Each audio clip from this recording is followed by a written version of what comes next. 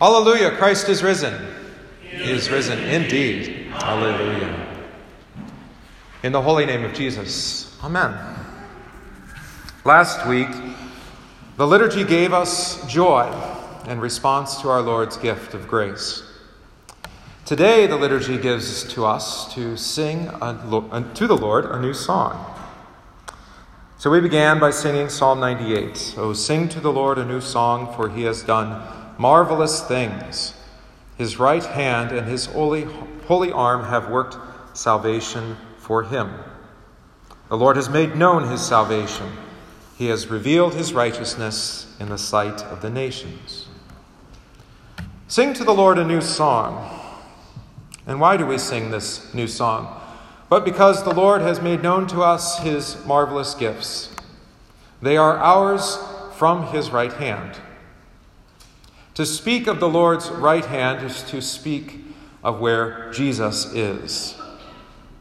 The psalm today is anticipating the ascension that we'll celebrate in just a week and a half to the right hand of the Father.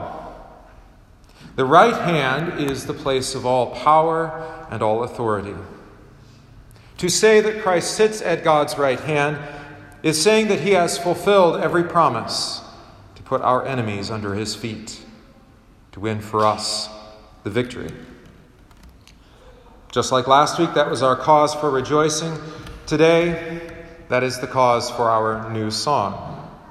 The Lord has defeated our mutual enemies of sin, death, world, devil, and hell, and given us his victory, all from the Father's right hand. To sing of a new song, though, presumes that there is an old song. One of those old songs is the song the Lord commanded Moses to sing to Israel in response to their idolatry, recorded in Deuteronomy 31. Moses wrote this song the same day and taught it to the children of Israel. You could go read or sing the whole song, Deuteronomy 32, but trust me, it's not the sort of song you'd want us singing here today. It's a song of God's righteous judgment and his wrath. For example, some of the stanzas go like this. For a fire is kindled in my anger and shall burn to the lowest hell. It shall consume the earth with her increase and set on fire the foundations of the mountains. I will heap disasters on them.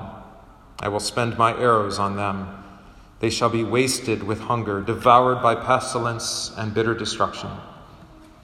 I will also send against them the teeth of beasts, with the poison of serpents of the dust.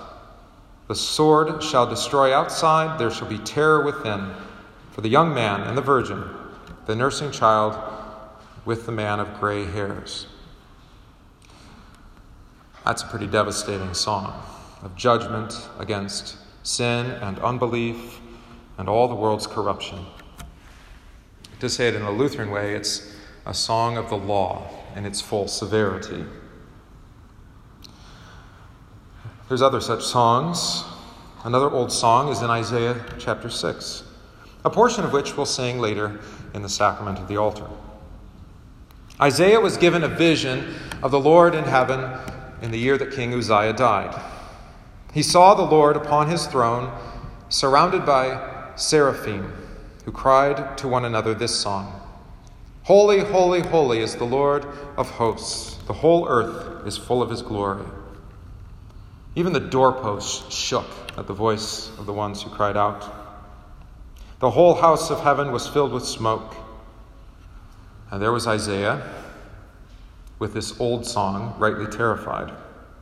He cried out in response, Woe is me, for I am undone, because I am a man of unclean lips, and I dwell in the midst of a people of unclean lips. For my eyes have seen the King, the Lord of hosts.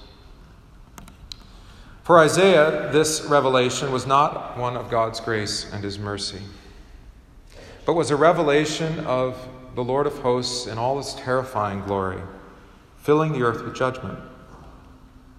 It's because Isaiah does not yet know the new song. He doesn't know forgiveness of sins and so he rightly fears the Lord and his judgment. But we are given that new song. We are given to sing it here today. The old song of wrath and judgment, of terror and despair, is silenced with the text and melody of this new song. It doesn't mean the old song was wrong, or wrong to sing, so to speak, but rather it didn't tell the whole story. We sing the Sanctus, the song that Isaiah heard there in his vision, and you probably don't consider it an old song, but rather the new song. That's because when we sing the Sanctus in the sacrament, we'll sing the whole thing. Rather than simply singing with the seraphim, the whole earth is full of his glory, we will sing, heaven and earth are full of his glory. That's because in Christ Jesus' death and resurrection, the way to the eternal dwelling of God is open to us. Heaven's book is open to us, and our names are found written in it. That's why when we sing, Holy, Holy, Holy, we quickly follow up with the song of Advent and Palm Sunday. Hosanna, blessed is he that comes in the name of the Lord. Hosanna in the highest. Yes, Isaiah heard the song and was in fear.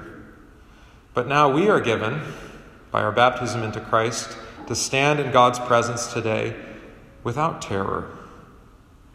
For we have a Savior who has answered our prayers. Hosanna, Lord, save us. We have a Savior who gives us access to the Father in his blood. That means that the old song, the one that terrified the nation of Israel in the wilderness, that Isaiah was so fearful of, that song of judgment and wrath, has given way today for us to the new song of forgiveness and mercy in Christ Jesus. It is the song that St. John records for us in his Apocalypse. Blessing and honor and glory and power and might be to him who sits on the throne, to the Lamb, forever and ever. And all the four living creatures sang out, Amen. And the 24 elders fell down and worshipped him who lives forever and ever. The new song, the song of the Christian church, is the song of the Lamb of God. This song doesn't end with wrath and judgment. It doesn't put you into terror and fear. Because the new song is one of redemption in the blood of the Lamb. We sing this song not once but twice in every divine service, every Lord's Day, in the Gloria in Excelsis and in the Agnus Dei. We sing, O Lord, Lamb of God, Son of the Father, that takes away the sin of the world, have mercy upon us. We sing again, O Christ, Lamb of God, who takes away the sin of the world, hear our prayer. Those aren't empty lyrics. These aren't canned by some worship leader, nor is it a hypothetical well-wish. God, I hope I'm saved. No, we are given to sing with the saints and angels who stand before the throne of God, worshiping him day and night, singing their song because it's our song. There is but one faith, one baptism, one Lord, after all.